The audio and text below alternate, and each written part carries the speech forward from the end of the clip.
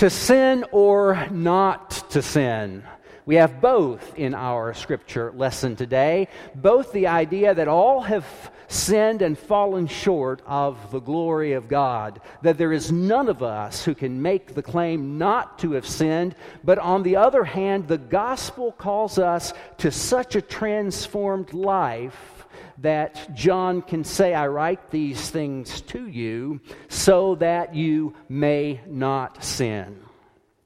John is writing to a community, to a group of people who are having a controversy surrounding what it means, whether or not in fact God has come in the flesh in Jesus and been crucified and offered himself for the sins of the world.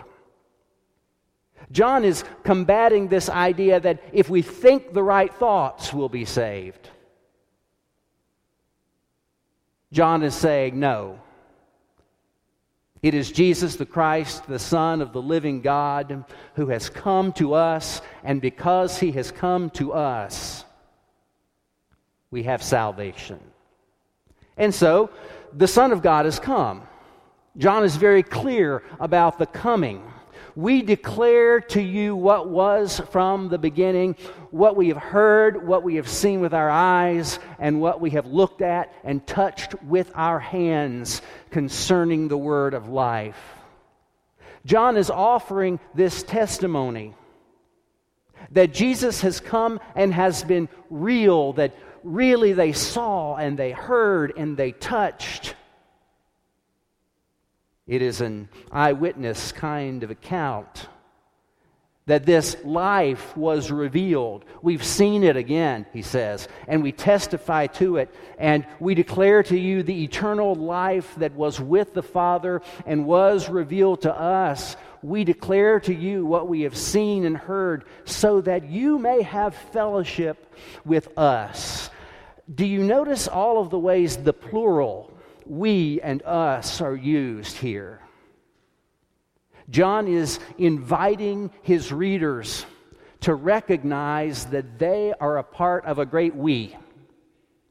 When we prayed a few moments ago, we said, Our Father, and we recognize that each of us together is a part of the family of God, our Father. And it's not just us here.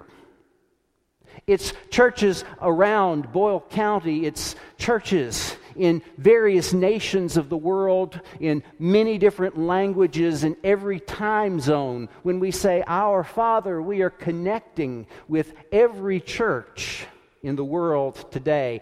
When we say, Our Father, we are connecting in a way with our deceased great-great-great-grandmother who prayed the Lord's Prayer. We are praying the Lord's Prayer as a part of this great us that is together with John and with Peter and Andrew and James and Paul. We declare to you, John says, what we have seen and heard so that you can be a part of this great us. We are writing these things so that our joy may be complete.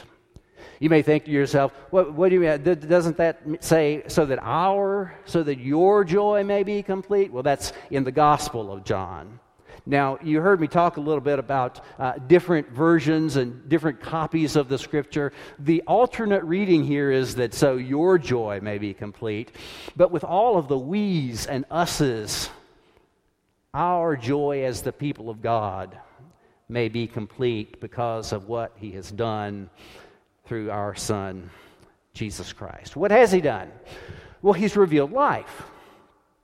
There is a kind of life that we can live with Jesus at our side, with the Holy Spirit living within us, that we cannot live if that is absent.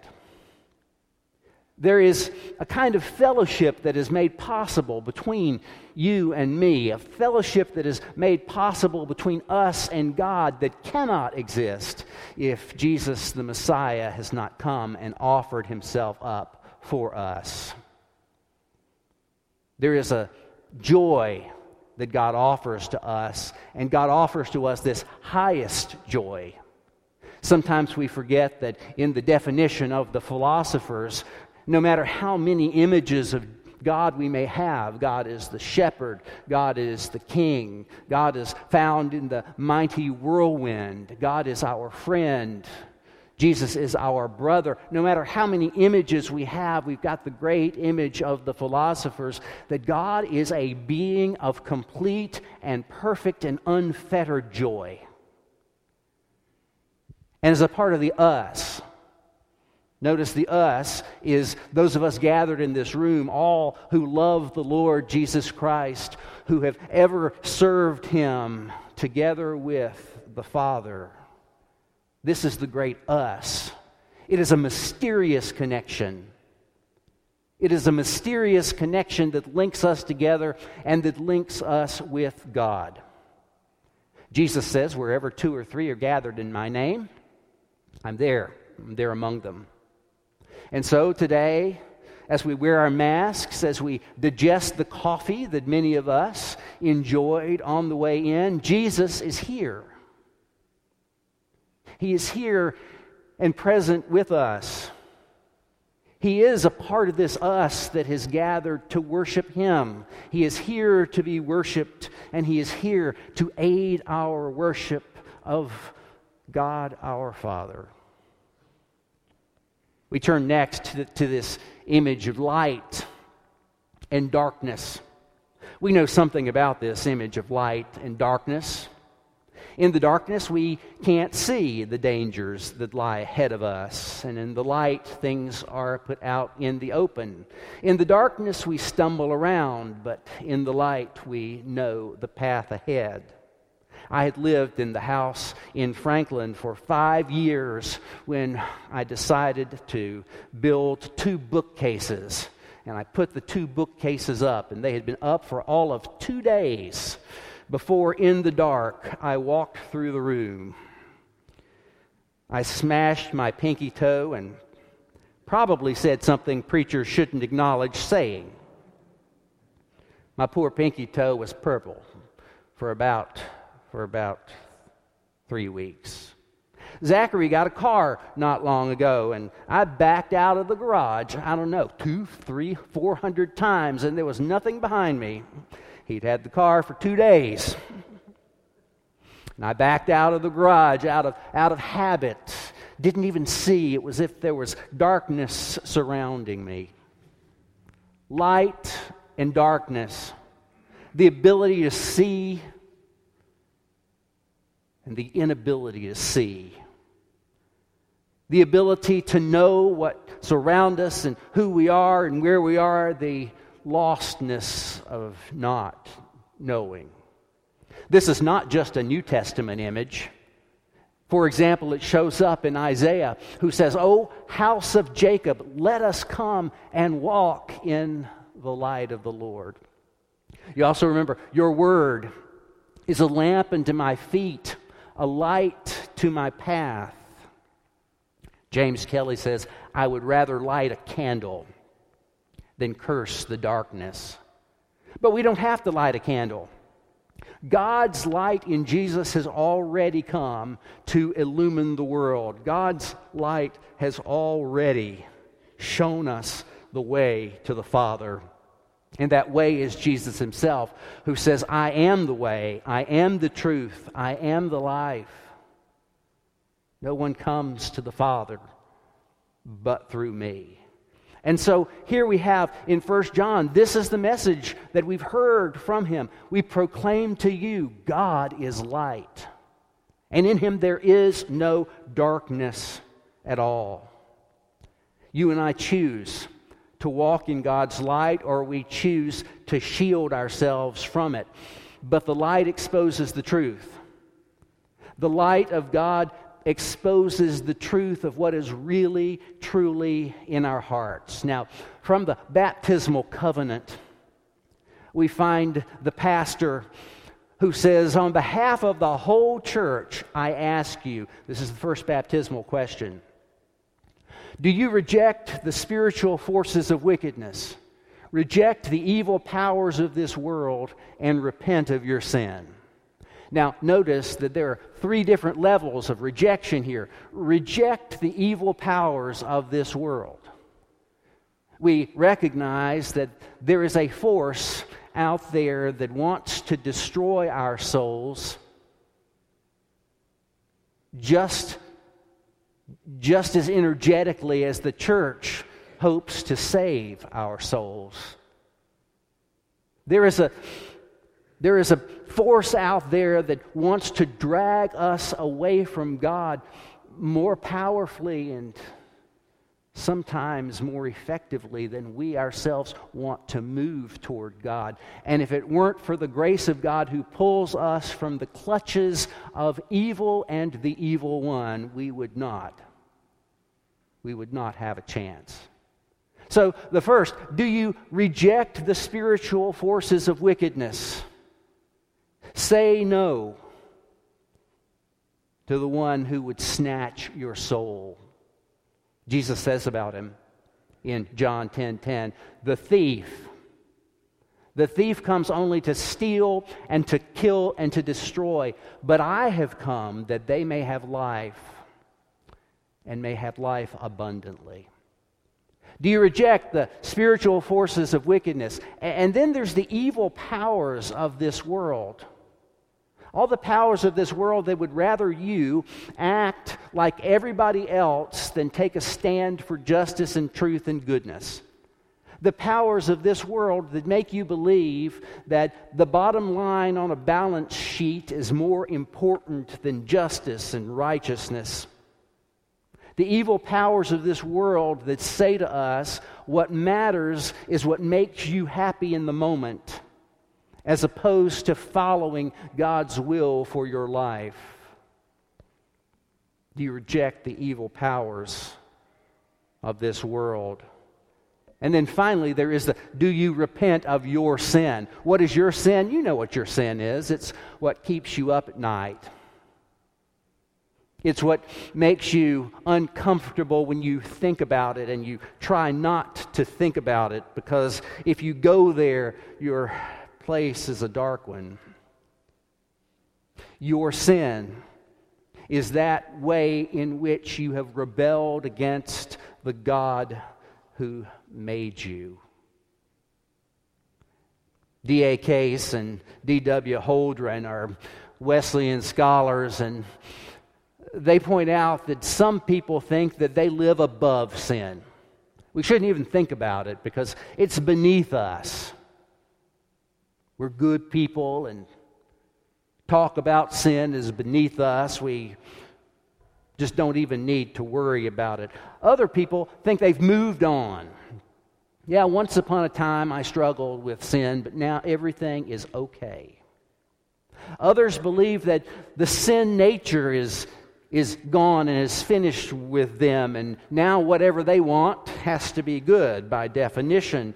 Some think they live below the threshold of sin. You know, right here is where sin really matters, and yeah, you can get up to here, but at least I'm not like my neighbor Jim over there. You know what he did last week? Let me tell you. As if gossip is a sin that is acceptable and others are not. And some are simply blind to it. Don't even think about it or worry about it, while others blame their sin on God. If God hadn't made me this way, if God hadn't put these obstacles in my way, if God hadn't this or that. But folks, in the light, we see our true selves. And here's what John has to say about our true selves. If we say that we have no sin, we deceive ourselves, and the truth isn't in us. 2 verses later, if we say that we have not sinned, we make him a liar, and his word is not in us. And so we recognize it. We recognize it. Again, this is not just a New Testament idea. Psalm 32, I acknowledged my sin to you. I did not hide my iniquity. I said, I will confess my transgressions to the Lord, and you forgave the guilt of my sin. This isn't the end of the story, though. None of us can sit back and say, oh, well, that's just how I am. I hear that from time to time. People say really dumb and hurtful things to other people. And they'll make an excuse and they'll say, well, that's just how I am. I speak my mind. That's my talent. One preacher said, that's a talent that Jesus wouldn't mind if you buried in the ground. That's just how I am, not so fast. We acknowledge our sin. We recognize it. But the gospel calls us then to turn from it. 1 John 2:1, I don't know if you picked up on this as we read it earlier. My little children, I am writing these things to you so that you may not sin. Now we're talking a difficult task for Christians. Now we understand that God's will for us is no small thing, but for us to be transformed in meaningful ways. Again, this has always been the plan of God. When Abram was 99 years old, the Lord appeared to him. You know what that means, don't you? You don't have an excuse if you're only 81. Abram is 99 years old. He's going to get a card from the president in a year and be featured on one of the morning shows as a centenarian. I can't wait until we have someone turn 100 at centenary while I'm here.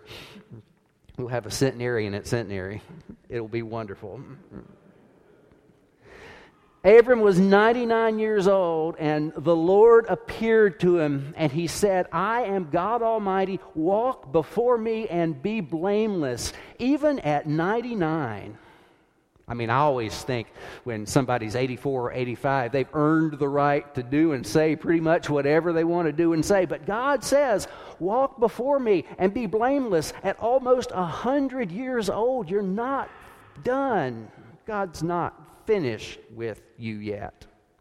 Then we have other scriptures like Matthew, where Jesus says, be perfect, therefore, as your heavenly Father is perfect. And then we have James, who says, my brothers and sisters, whenever you face trials of any kind, consider it nothing but joy. I'd like to talk to James a little bit about that sometimes. Considering trials, nothing but pure joy has always seemed to me to be a pretty difficult thing to do. But let's go on with James, because you know that the testing of your faith produces endurance, and let endurance have its full effect. Why? So that you may be mature and complete and lacking in nothing. Let's look at Peter. As he who called you is holy, be holy yourselves in all your conduct. For it is written, you shall be holy, for I am holy. We start to see here that this following God business is not just a casual thing. It's something that requires our whole being, our heart, our soul, our mind, our strength, our bodies, our emotions, our intellect, our reason. This is something that calls for every bit of us to be engaged, to acknowledge that we have fallen short of God's glory, to aim high, and to recognize that God's intention for us is for us to turn from sin. Now, we've got a choice. Like in the Ten Commandments, for example, why would God say, you shall not steal, if we didn't have the choice between stealing and not stealing? Why would God say to us, you shall not commit adultery, if we didn't have the choice to remain faithful or not.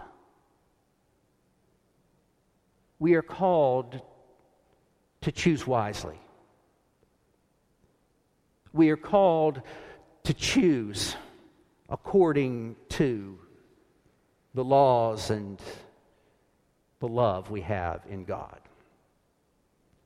So we see that we are to acknowledge our sin, and we are to turn from our sin. But what happens when we try, like Benjamin Franklin tried?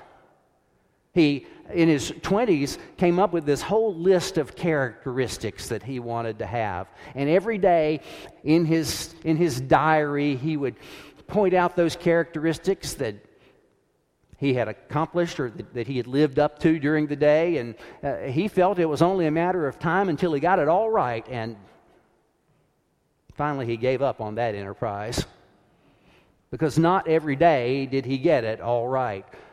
So what happens when we know we're called to acknowledge that we are sinners and that God intends for us to turn from sin and we fall? That's when we humbly trust in Jesus Christ.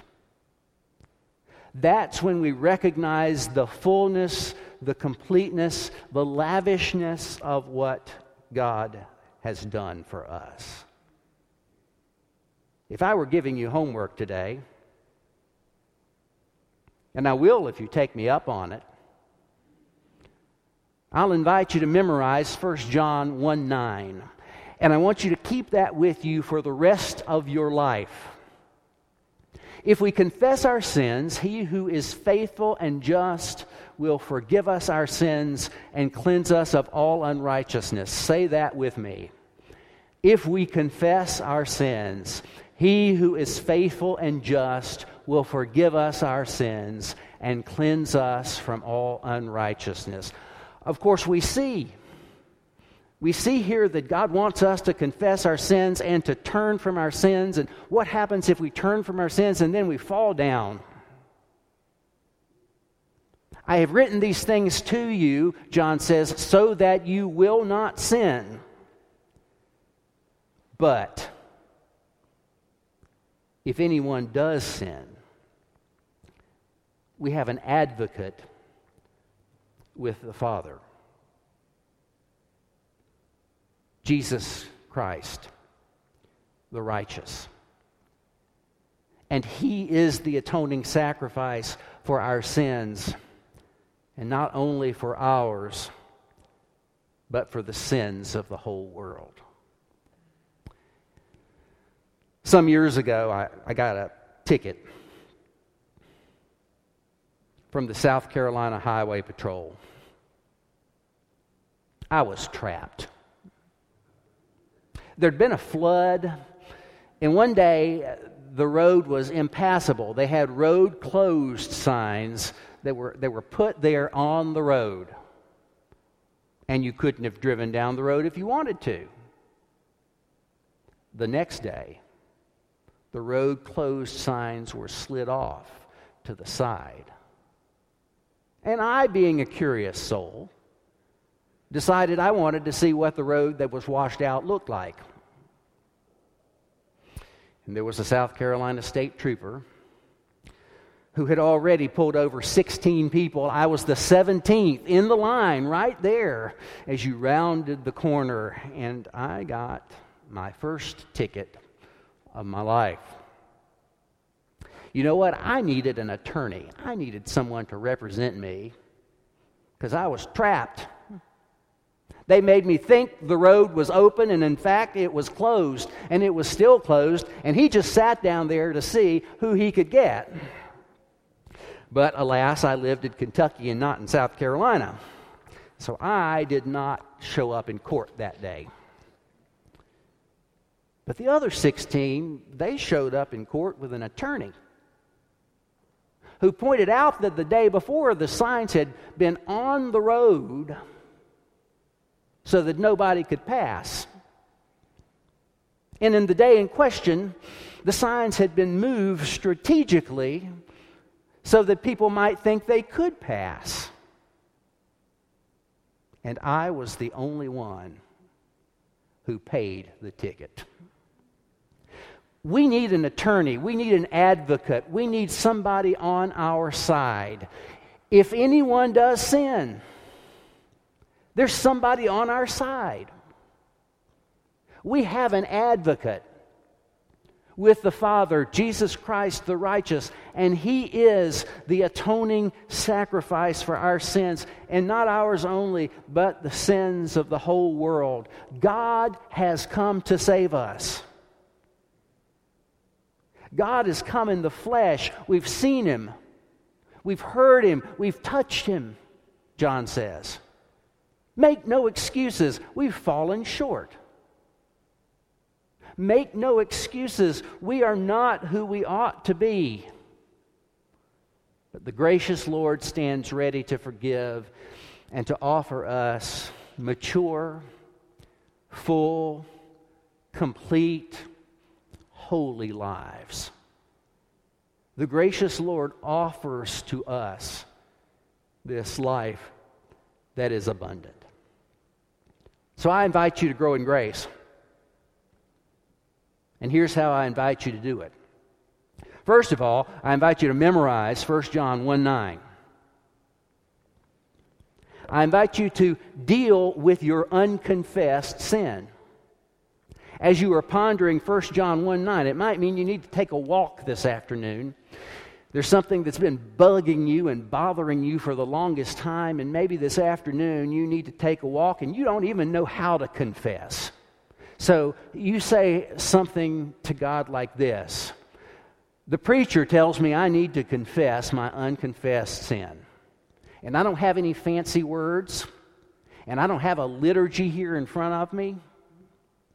But God, you know even better than I know what it is that has been on my heart and bugging me and keeping me from sleeping for the last 5 years.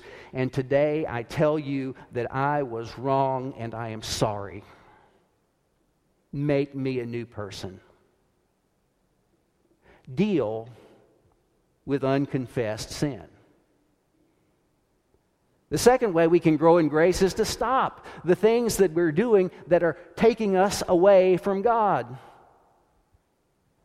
Let the thief stop stealing, the New Testament says. If you're engaged in something that God does not intend for you to be engaged in, stop. It might be hard. It might seem counterintuitive. But whatever it is that is keeping you from this full and complete relationship with God, put an end to it. And trust. Trust that the Lord forgives. Trust that God wants to save you even more than you want to be saved. That God wants to forgive you even more than you want to be forgiven. And that what John had heard and seen and touched is the same Lord who has promised when we gather in His name to be with us. Will you? Will you grow in this grace? Will you let God complete the work He has begun in you? In the name of the Father, and of the Son, and of the Holy Spirit. Amen. Let us pray. Lord, some of us have carried things around for a long time, and we don't have the fancy words, but we know we need to bring them to you. Some of us have patterns in our lives that you intend for us to break. Some of us need to turn around and stop the things that we're doing that we know quite simply are wrong. Give us grace to trust in your love for us and in your goodness and in the work of your Son Jesus, who offered himself not only for our sins, but for the sins of the world. In Jesus' precious name we pray. Amen. Amen.